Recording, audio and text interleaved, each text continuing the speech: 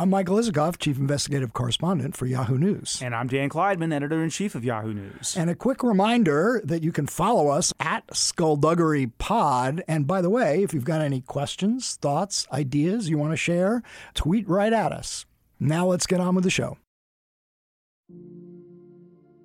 As the Iowa caucus approaches, the Democratic establishment is on edge. Bernie Sanders is surging in the polls, creating anxiety that the party could actually end up nominating an unabashed Democratic socialist who could end up losing to President Trump in November. With the impeachment trial coming to an end and an emboldened Trump about to claim vindication, is the Vermont senator too big a risk? And how will Sanders respond when former Vice President Biden and his other opponents launch the inevitable attacks aimed at taking him down and blocking his path to victory? We'll get the view from inside Bernie land when we talk to the National Press Secretary for the Sanders campaign on this episode of Skullduggery.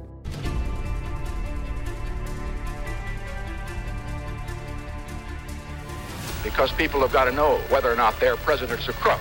Well, I'm not a crook. I told the American people I did not trade arms for hostages. My heart and my best intentions still tell me that's true, but the facts and the evidence tell me it is not. I did not have sexual relations with that woman. There will be no lies. We will honor the American people with the truth and nothing else.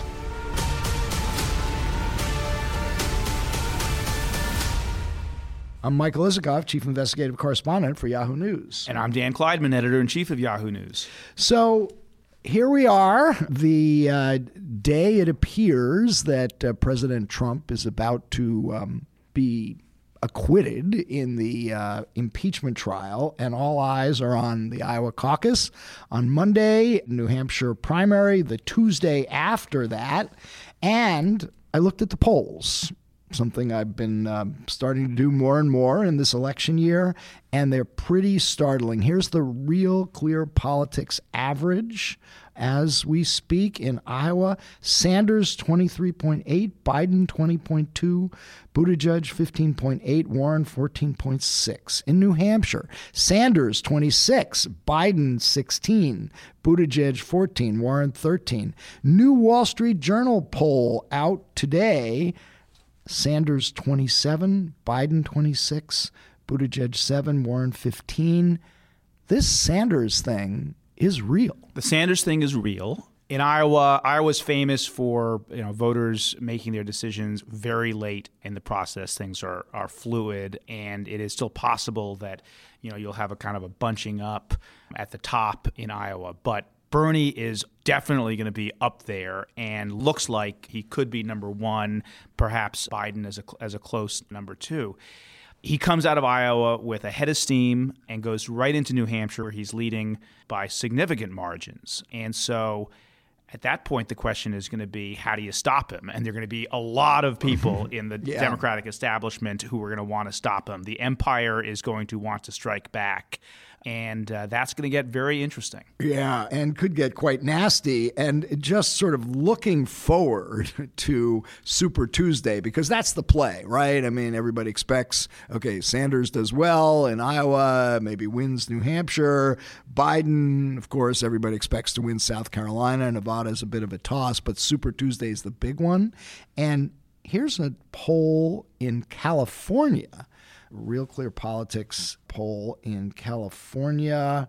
Sanders 30, Biden 15. Yeah, well, think about that. The Sanders team has been very smart. We had Jeff Weaver on the podcast a few weeks ago. He was talking about, as soon as they learned that California was going to be moved up in the calendar and be part of Super Tuesday, they would have a real opportunity. One of the things they understood, a couple of things. One is they have so much money, they've just been killing it on the fundraising. And so California is a state, because of the big media markets where you need to have a lot of money, they have that. Number two, Sanders has done remarkably well with Latino voters this time around. And, there are always questions before, could he put together a coalition with minority voters? He clearly is doing that this time. That's a big advantage. So Super Tuesday could be huge for Bernie if he goes in there with a lead. Now, there's an X factor here, and we talked about this on a previous podcast. That's Bloomberg. Right. Because Bloomberg, counting on a Biden stumble, is going to be able to play big in the Super Tuesday states. His poll numbers are already rising. He's going to be in the next couple of debates almost for sure. And so it could be that if there is a Stop Bernie movement, that it really centers around Bloomberg, and that could really be a huge boost for him, and then it'll get really interesting. One thing about Iowa to watch is that although the numbers are close, and by the way, there are some polls that actually show Biden in the lead in Iowa now as well. So I think this thing is very fluid. But where Bernie has a big advantage, a couple of places, and they're related, organization. There are a lot of questions about whether Biden has the kind of organization that can get voters to the caucuses, and also enthusiasm. And clearly, Bernie has enthusiasm on his side. Biden's always had an enthusiasm gap. And so in terms of actually getting people to the polls or the caucuses in this case, that's going to make a big difference. Yeah, I should clarify that those California numbers I cited, that's from an NPR poll just this week on Thursday, January 30 to 15, Sanders over Biden. Pretty stunning. I think I've talked about before the rally I was told about that Bernie had in Venice, Venice Beach in December. The more than 10,000 people there. AOC, Cornel West was my nephew who was the Bernie maniac who was there telling me about it, and it was a sign of just how much enthusiasm there is. And we ought to have a pollster on at some point, just because I'd like to ask the question: how many points does that enthusiasm factor count for in polls like this? It seems to me it's kind of a kinetic thing. When you're talking to people, you're surrounded by people who are really jazzed up about a candidate. That is kind of a force multiplier. It helps extend the reach of the candidate, and I think probably counts for maybe 4 or 5 points in and of itself. Well, we talk about enthusiasm being infectious, right? Yes, exactly. Infectious. That's the word. That is what happens, for. and in fact, we're going to be talking to Bernie Sanders' National Press Secretary Brianna Gray in a minute. Really interesting conversation, and she talks a lot about the sort of power of narrative and storytelling and the way that Bernie supporters tell their stories, explain why they're backing Bernie, and with that kind of infectious enthusiasm, and that makes a difference. And, with Biden, you may get some of that, but what you're also getting is, hey, this guy's experienced, he's the only guy who's going to be able to stop Trump. That doesn't always fire people up in the way that the kinds of things that you hear about Bernie does. And let's put all the cards on the table. When we had those Chapo guys, the Bernie bros who have the podcast on, our numbers went through the roof. It was amazing. So you're going to be hearing a lot, Skullduggery listeners, about Bernie Sanders in the coming weeks and perhaps months, because they're very good for our ratings. So, but also let's also just say that it was that conversation I thought was kind of eye-opening, because when we got that onslaught of Twitter attacks basically on us for being owned by Chapo Trap House, it kind of made me realize something that I think we were already sensing and other people clearly know about, is that this is a very significant group of people in this country who have a certain amount of resentment that they have not been taken seriously by the mainstream media, by the establishment, left behind. I mean, there is a little bit of a parallel to the kind of Trump phenomenon, and that fires people up. That's part of it's a little bit of a grievance thing. I don't think it necessarily sort of like the Trump voters, right? Yeah, same thing, right? And that is same phenomenon. That is powerful stuff, and I think it is part of the reason he's just got this army behind him.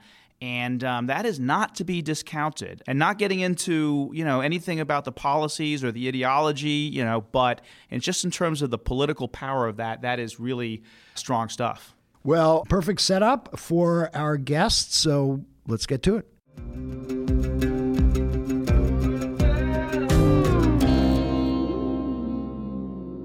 We now have with us Briahna Gray, National Press Secretary for the Bernie Sanders campaign. Before that, Briahna was a journalist. She was a columnist and political editor for The Intercept. She's a lawyer, a graduate of Harvard Law School and Harvard College. Briahna, welcome to Skullduggery.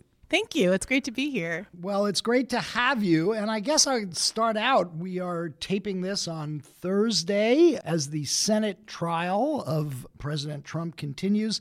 Your guy, Senator Sanders, has been forced to sit in the Senate for the last 2 weeks, as have the other presidential candidates. How much has this disrupted your campaign?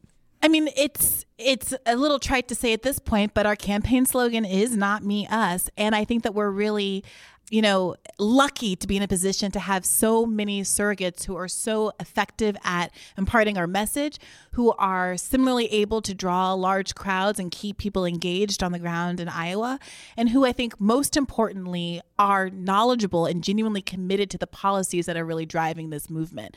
So it hasn't been as much of an interruption to the energy, at least that's what I'm told from people in Iowa. It hasn't been that much a disruption to the energy that people are feeling on the ground there, although of course Senator Sanders would love to be in Iowa talking to the people more during the week himself. Are there specific things that he can do and has been doing to sort of fire up the crowd from here, like sending in messages or videos? Sure. There was one night where he called in where he was supposed to be doing a live feed. We were, I think, the first campaign to ever establish a Twitch feed. And we do these live streams that get tons and tons, just hundreds of thousands of views, right?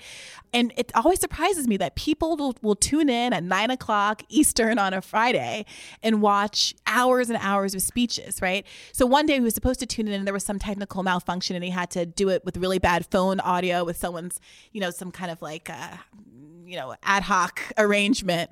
But people are just enthusiastic to be anywhere close to what they feel like is a really singular opportunity for radical change. So no one was complaining too much about the sound quality. Okay, we're 4 days out, right? Yes. From the Iowa caucuses. So sitting here on Thursday afternoon in Washington, D.C., how does Iowa look to you for your guy? We all know that the polls have been looking really strong for us, but what we try to focus on is more of the intangibles, because we all know that polls go up and down. The reality is that we have a volunteer effort that is just truly unmatched. We have a relational organizing campaign, which means we're relying on people to network and organize their friends and their families and their loved ones and do person-to-person sharing of stories in a way that we've seen repeatedly is actually the best way to convince people, right? So you don't go knock on someone's doors. You don't harangue the person in your phone book about, why isn't that you don't support Medicare for all? You share what we are calling your My Bernie story. And it's a hashtag that's gone viral several times on Twitter. And it's where people give these very personal confessionals. They talk about the struggles that they had paying for their mother's breast cancer treatment. They talk about relatives who've passed away from illnesses that could otherwise have been treated. They talk about what they aren't doing in their lives because of their student loan debt, whether it's starting a family or buying a house or helping their parent out in their retirement. They talk about how meaningful it is for their parents to be able to rely on Social Security, et cetera, et cetera, et cetera. And when you share those stories, people, I think feel very disarmed. They don't feel like it's as much about partisan jockeying. And they understand that there's really human beings at the heart of this movement. And this is fundamentally a movement about recentering humanity and human dignity in a way that sometimes feels divorced from political gamesmanship. So, look, Klineman and I are inside the Beltway types, so we tend to sort of spout the conventional wisdom sometimes. And the conventional wisdom is that you're sort of neck and neck in the polls with Biden. But that if Biden pulls it out and wins in Iowa, and then let's say you do better in New Hampshire, but then you go to South Carolina and he clobbers everybody in South Carolina, he'll probably be unstoppable.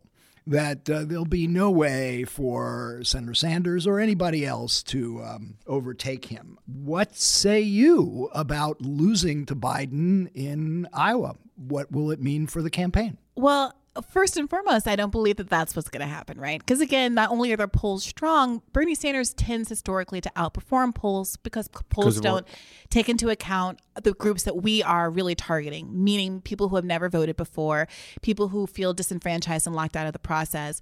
We are number one with Latino voters, and that's a group in Iowa that's been historically really under accessed and understimulated and engaged with. We are expecting to turn out younger voters at a higher rate. Well, than let me stop typically. you there for 1 second, because there is one group where you're getting killed by Biden, and that is older voters. And older voters, if the weather is okay, do come out to vote in large numbers. So what are you doing about that? We're actually doing a lot better with older voters. And the last couple of weeks, as we've been centering Social Security and Joe Biden's repeated attempts to cut Social Security, raise the retirement age, et cetera, we've seen a lot of a huge, I think almost a double-digit swing in older voters in our direction. And as you keep saying, we have 4 days left, and there has been some really good advertising and messaging out on that. We put a new ad out today that focuses on Social Security. We've had an ad out, I think, in this past week that focuses on Bernie Sanders' consistency, including on protecting Social Security. And that's a message that's very much resonating with older voters, and especially older voters, I think, in the South, where there are more Black voters. We're going to see a big swing there because, as you may be aware, Black voters, Black Americans, tend to rely more on Social Security in old age. Something like 50% of Black Americans rely on Social Security for 90% or more of their retirement income. It is true that Senator Sanders has taken the gloves off on Biden on Social Security and some of these other issues. Do you have anybody doing Oppo research for the Sanders campaign? You know, I would push back against the idea of it taking the gloves off, right? There's a lot of conversation I see a lot online and elsewhere that says Bernie Sanders hasn't been vetted. When I think the truth of the matter is people have been attempting to since 2016, but the reality is his record is so consistent and he's been so authentic his entire career that there's no there there. By contrast, the question was, do you have anybody doing I'm getting back research? to you. Yeah. I think the reality is that when Bernie Sanders is simply doing the job of what you're supposed to do in politics, which is drawing the contrast between him and his campaign and his record and everyone else in the race, what you're seeing is contrasts that don't make other candidates compare favorably to Joe Biden. So the reality is it's not about Oppo research. It's about simply stating the record as it is. And the truth of the matter is that Joe Biden is someone who has had a long career like Bernie Sanders, but unlike Bernie, he has had to run away from it instead of running on it. And that's just facts that he's going to have to contend with. For the record, I didn't hear an answer to the question. As far as I know, that's not, I wouldn't characterize that as Oppo research. I don't think there is Oppo research. I think you don't need to get into Oppo research. Bernie Sanders has never been someone to run a negative campaign.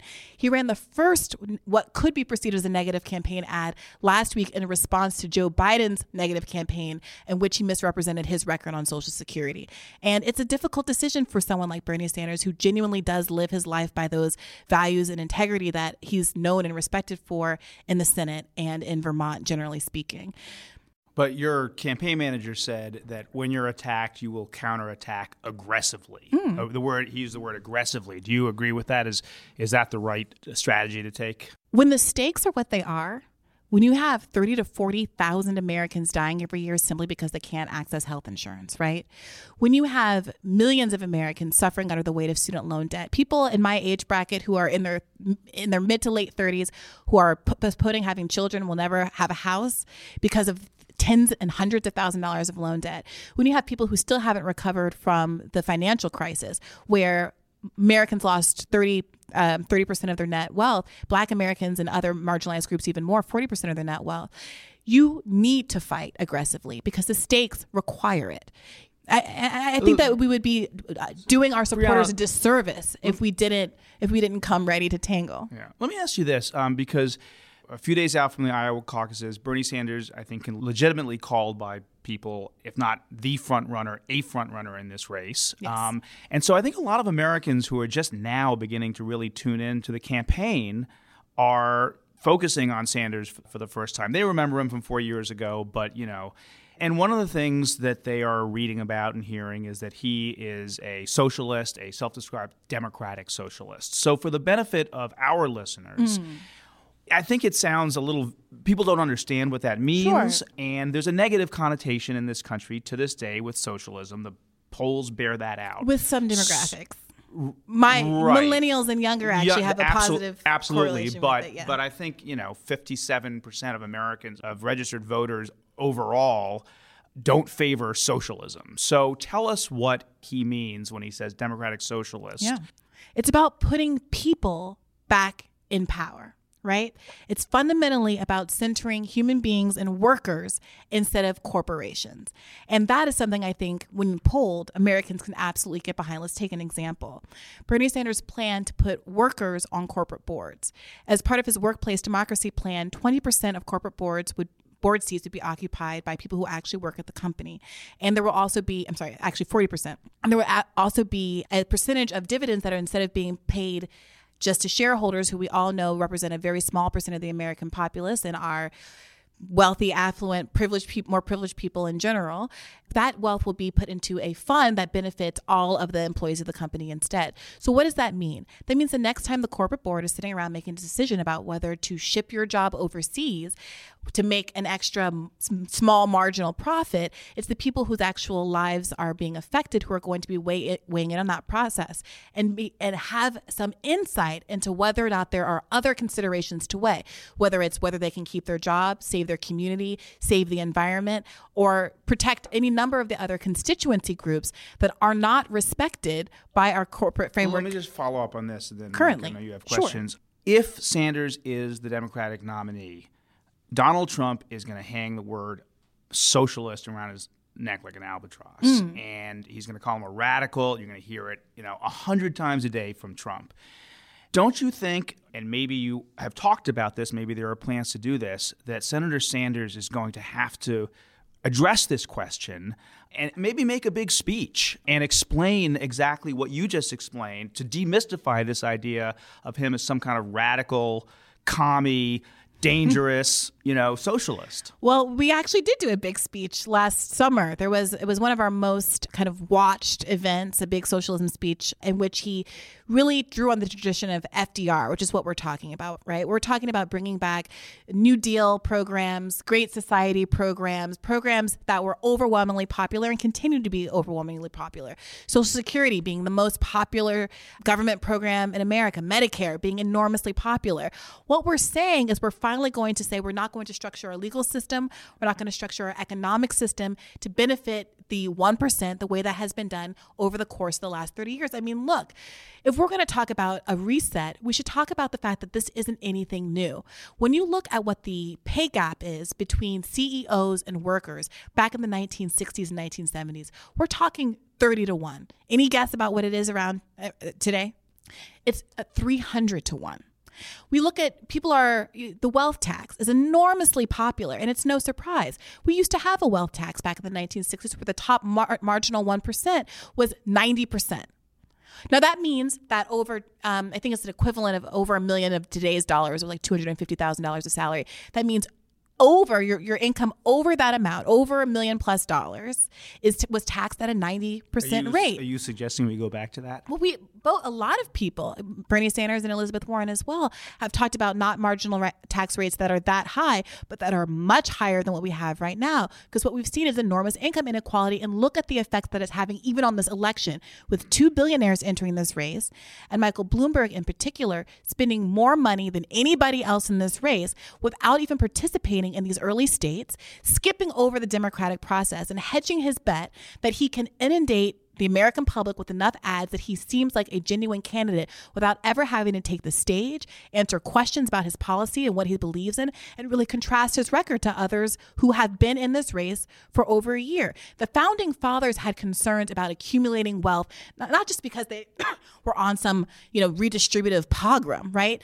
It's not just about redistribution, it's about democracy. And they understood that when you have a small number of people with that much wealth, you can literally buy our democracy. If you have $60 billion, you can spend $1 billion, $2 billion, $3 billion, $10 billion to buy an election. And I don't think anybody in this country, regardless of their economic incentives, wants to live in a place like that. So you mentioned before about the stakes being so high in this election. And for a lot of people, the stakes are that high because the number one priority is to make sure Donald Trump doesn't stay in the Oval Office, which is why so many people right now are going after Senator Sanders on the premise that he can't win. He can win. He might be able to win the nomination, but he can't because of the baggage we talked about. I'm just giving you examples of some recent headlines. Bernie is the opponent Trump wants. That's Will Salatin in Slate. This is New York Magazine, Jonathan Chait, running Bernie Sanders against Trump would be an act of insanity. God bless Jonathan Chait for so consistently getting it wrong in 2016 and still beating that drum. And we had Kevin Sheekey, the campaign manager for Bloomberg, on this podcast just last week, who said the problem, in my view, is Sanders loses a general election pretty clearly and decisively, particularly in those 6 swing states that will likely determine the outcome of the election. So what do you say to the naysayers who say, look, you can't, it's too risky to nominate Bernie Sanders when the number one goal here is to get rid of Donald Trump? Yeah, the problem with all of those articles is that they're contrary to every piece of evidence that we actually have to rely on. So, for instance, Donald Trump has more money than anybody else in this race by orders of magnitude and more enthusiasm. Who's the only person who even comes close to matching him? Bernie Sanders, who has a multi-million-dollar army. Bloomberg actually has the most money of anybody, including Trump. And but the point isn't just the money, though. The point is where that money comes from and whether it connects and reflects the fact that there are millions of Americans who are invested in this campaign. And no one but Bernie Sanders can say that because of the number of small dollar donations that he's been able to secure. And importantly, small dollar donations from people who do what? The number one profession is teacher. The number one employers are Starbucks, Amazon, Walmart, the U.S. Postal Service, which just gave us their much respected and coveted endorsement today, right? So he has the enthusiasm. The U.S. Postal Service. Oh, okay. Yeah. Great. Yes. Just this was because today. Yeah. Well, it's the union. The union. The union. The Postal Service union. Workers. It's the union. It's the workers. Absolutely. Absolutely. Just to be clear. That's a good correction. So that's one point. We have the money, we have the enthusiasm, but let's look at the polls. No one has raised more money in Obama to Trump districts than Bernie Sanders. So we're talking about reconstituting that Obama coalition. Bernie Sanders is the one who is proven to have the enthusiasm in those places that we know have once and recently gone toward Democrats, but which the Democratic nominee in 2016 wasn't able to secure. Let's look at some of those swing states.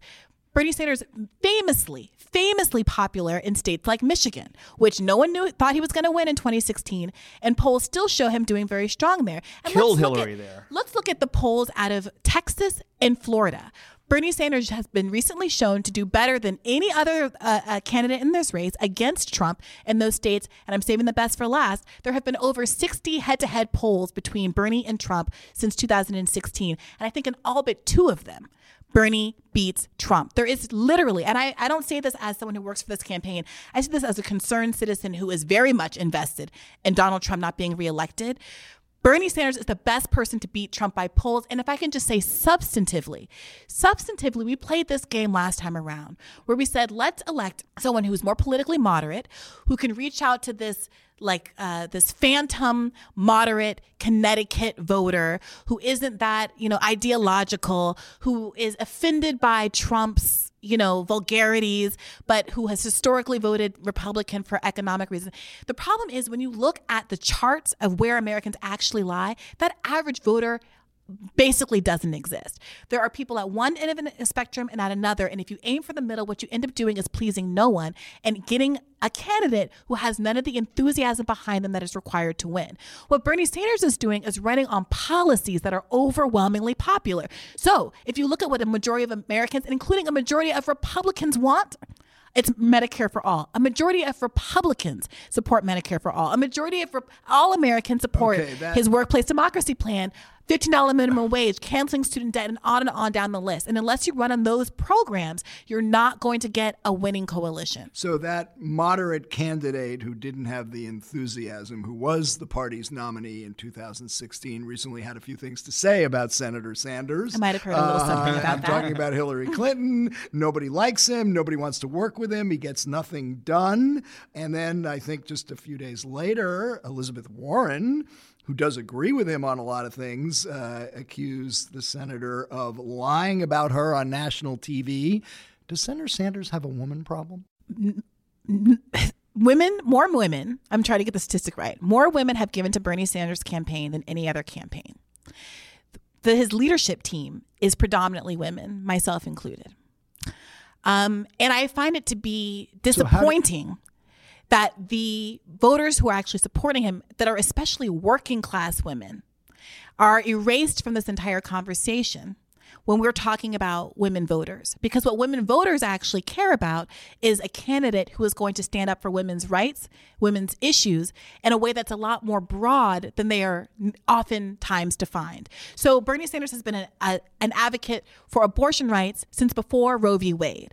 And where other candidates who have long records in this race, you go back and look at what they were saying in the 70s, and it's none too pretty.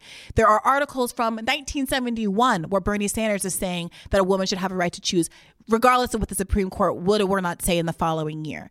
He's someone who has lived his principles and who understands that women's issues don't stop at reproductive health. They include reproductive health, which Medicare for All will fully provide for. But he also understands that he needs to be he's the only candidate in this race who believes that we need to end at-will employment, because he understands that if you can fire someone for any reason, that's a cover for firing people for discriminatory reasons, including pregnancy discrimination, gender discrimination, racial discrimination, right? It's about understanding that housing concerns are something that disproportionately affect women as they're trying to flee abusive relationships, right? So to have a housing guarantee and to be the only candidate in this race who has a plan for national rent control.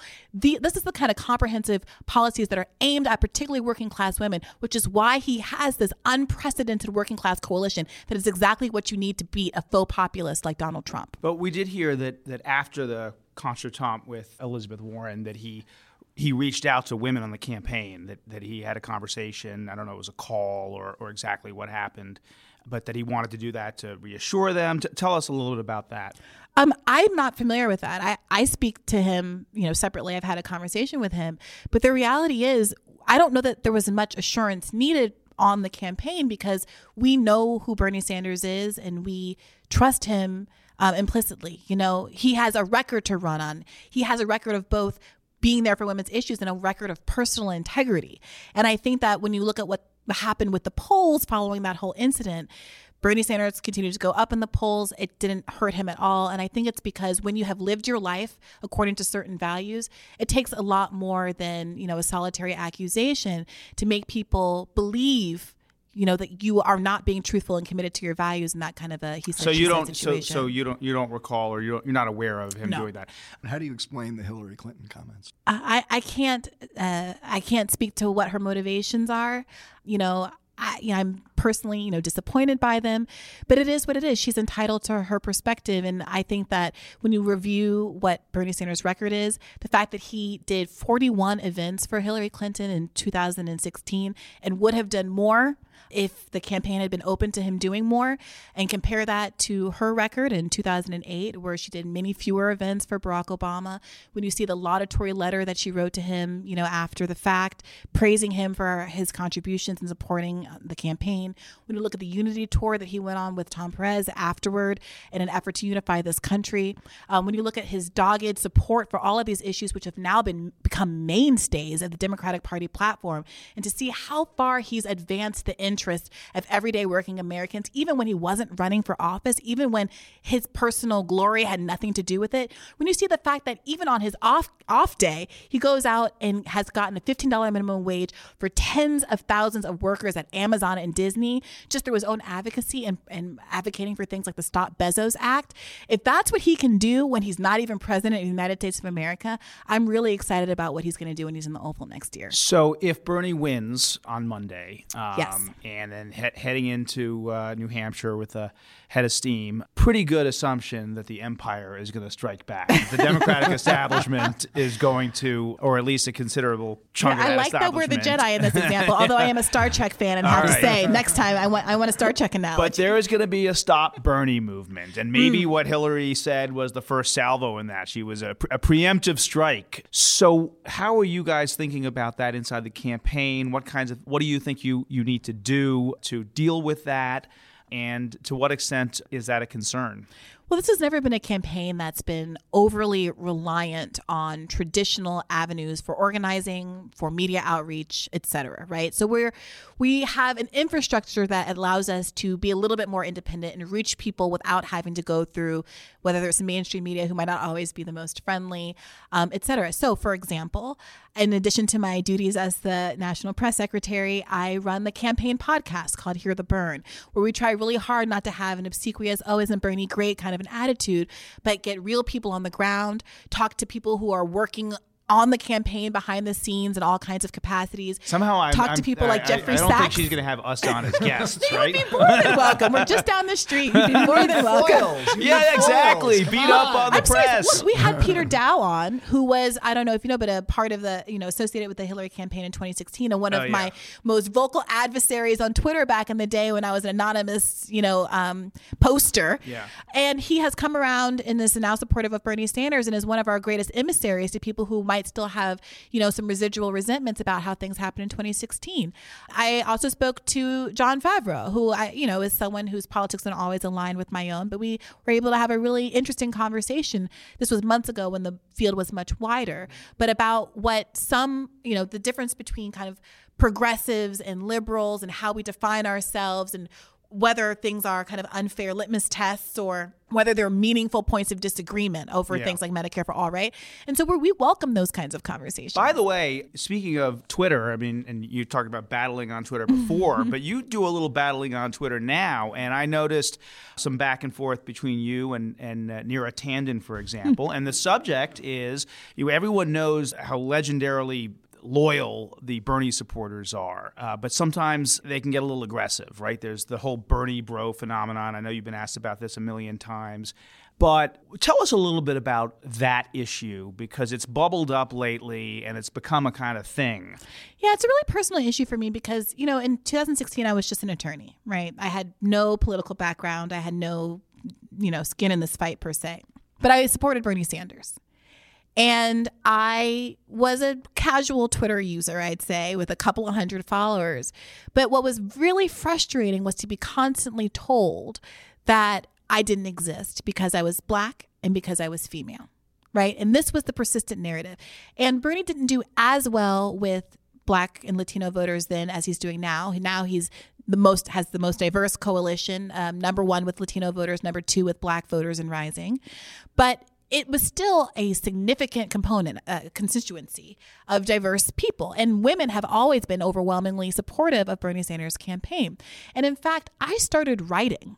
I became a journalist because I started writing pieces pushing back against some of the ways that identity was being weaponized against Bernie Sanders to somehow prove allegedly that his policies weren't beneficial for people of color, right? Or for women.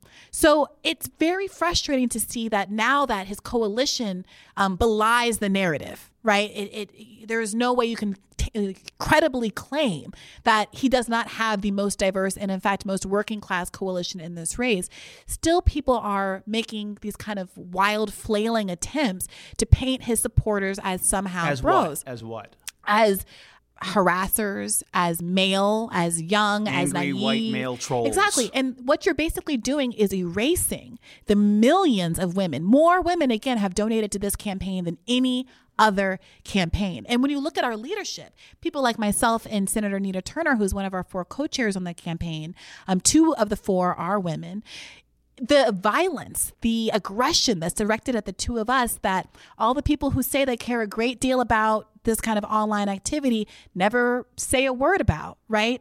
And in fact, what is really galling to me is that to the extent that there are always bad actors in all campaigns or in every movement, Bernie Sanders is the only person who has ever spoken out and advised towards civility and respect. And I am still waiting for the day that anybody speaks up or first of all, I don't think it's fair. I certainly don't hold other campaigns accountable for the vitriol that I experience online. No. It's not any one person's fault that what some random person does. But there are folks who are actually associated with media figures, people like Neera Tanden, who they have relationships with. They say, happy birthday, I'm your friend, with these people online, who then turn around and say some of the most racist, sexist, I can't repeat them here, especially about Senator Nina Turner. And I think it's suspicious how much of that negativity is directed at our most senior Black female person on this campaign. And it would really be, to me, a gesture of solidarity and genuine commitment to this issue if we saw the call outs about about online harassment being more equally distributed as opposed to being weaponized as a way to underline what it is, again, the most female, most working class, most diverse movement in this race. Okay, let's talk about the elephant in the room. Chapo Trap House. Now, as loyal listeners of Skullduggery know, we recently had the guys who do Chapo Trap House on our podcast. This is after I learned about them from my 20-something nephews and nieces who are loyal listeners and Bernie maniacs. Anyway, so we had them on. I thought we did. We were civil and asked them. It was fun. I thought it was really fun. They're great guys. Man, did we get bombarded afterwards on Twitter? You boomers, you got owned by them. That was the favorite phrase. That's the internet. They owned you. You know what? Owned you know what? Yeah. Anything we say now, we're going to be mocked for being old farts was another thing that they said, which I'll admit to being. Bernie supporters are hardly ageist. I mean, our guy. All right. Now, Brianna, you did admit that you actually had listened to that episode. So it was I want great to get content. your take on that conversation and them, because they are actually, they have a vast audience that goes to your constituency. They do. May I ask you first, did you listen to their follow-up episode about your interview? Yes. Oh, yes. Okay. Yes. And what did you think about because they broke down, I think, some of the reasons that they felt, like there was not a meeting of the minds, or you guys were on different pages in that episode. Well, I think it's fair to say that we were coming at things from different places. Mm-hmm. Yeah. I mean, that's that was pretty obvious. And then a lot of generational stuff. I mean, they just kept going on about us being old. Well, come now. Well, we can't do much about that. No, look, their whole thing was that we are a bunch of inside the Beltway hacks. Right. And that we don't, we just spout the conventional wisdom. But we're also reporters and journalists, and we were just asking questions, and I think they criticized me for trying to just get them on the record on some of these issues, like on Iran and stuff. And that's kind of what we do. Right. Right. I mean, I'll let them fight that particular battle. But what was interesting to me listening to it was similar to, the podcast episode where I was talking to Jon Favreau, I think. And I really love those kinds of conversations, because I think that part of the frustration, not to speak for them, but of some of the viewers, was that there is such a balkanization of media right now, where so many people who subscribe to leftist or progressive ideology are not listening to the same mainstream sources as other people. So when the two sides come together, there is a type of question that seems like super obvious to people who've been living on the left, or a narrative that we are very familiar with. And when people who are as esteemed as yourselves and so knowledgeable, when it becomes apparent that you're not necessarily aware of this conversation that's been going on over here, it can be kind of disorienting or demoralizing, or because the left isn't yet held up to the same level of esteem, right? It's not on the same playing field. We're often on online media, doing things in a kind of ad hoc way. And so there's this weird cognitive dissonance that I think I was hearing on the show, where mostly they weren't upset with you about your questions per se, but there was a playfulness about how they were kind of surprised that the question itself was being asked when there's been a lot of conversation, a lot of development of ideas around some of the areas that you had brought up. I think that's very perceptive. I think that's true. Yeah. And I think part of the problem is it is balkanized. And I think to the extent that, we might be in a mainstream media bubble, they're in a bubble of their own. And I think they were really surprised at some of the questions that we asked. And I was a little surprised by that. It's not the questions that they talk about in their bubble. Right. That's all. Right. I think if I could push back against that just a little bit, it's like, when they say, there's two Americas when we talk about racial dynamics or the most, that idea. There are two Americas, but I wouldn't necessarily say that they are kind of equally naive about each other. Because if you live in one of any number of minority communities, whether it's because you're gay or you're Black or you're Hispanic or what have you, you are confronted with the mainstream because you can't get away from it. You still go to work and will predominantly work with white colleagues. You'll go to school and predominantly work with white colleagues who turn on the TV and it's Friends and Seinfeld. And I'm dating myself with my references, but you get my point. And so I'm not saying that there's they are perfectly knowledgeable about everything that's going on in your world either. But I think part of the frustration is that we are forced to contend with the mainstream narratives. We have to have ready answers for what does democratic socialism mean? How do you pay for Medicare for all, et cetera, et cetera?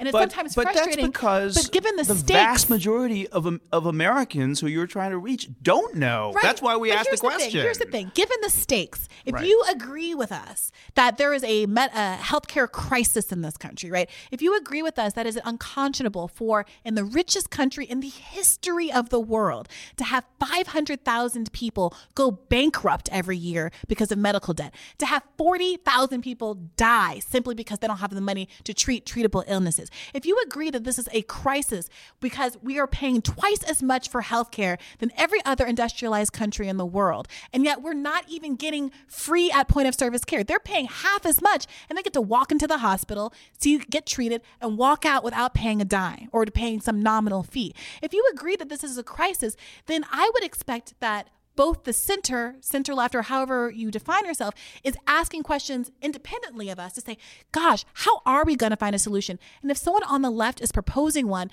to seriously commit to figuring it out as opposed to stopping at a level of, well, how are we going to pay for it? Because you know what we don't ask how we're going to pay for? The $81 billion military increase that a lot of people who are in this race voted for Donald Trump, right? But nobody but Bernie Sanders in this race has a plan to cancel medical debt. And guess what that costs? The exact same amount, $81 billion, right? So that's the frustration. It feels like if you're genuinely committed to these issues and we agree on the tragedies that are happening in this country, that do not need to happen, that are about political neglect, about not a lack of political will from the people. Because as I described, poll after poll after poll shows that this is what all Americans want across the partisan divide.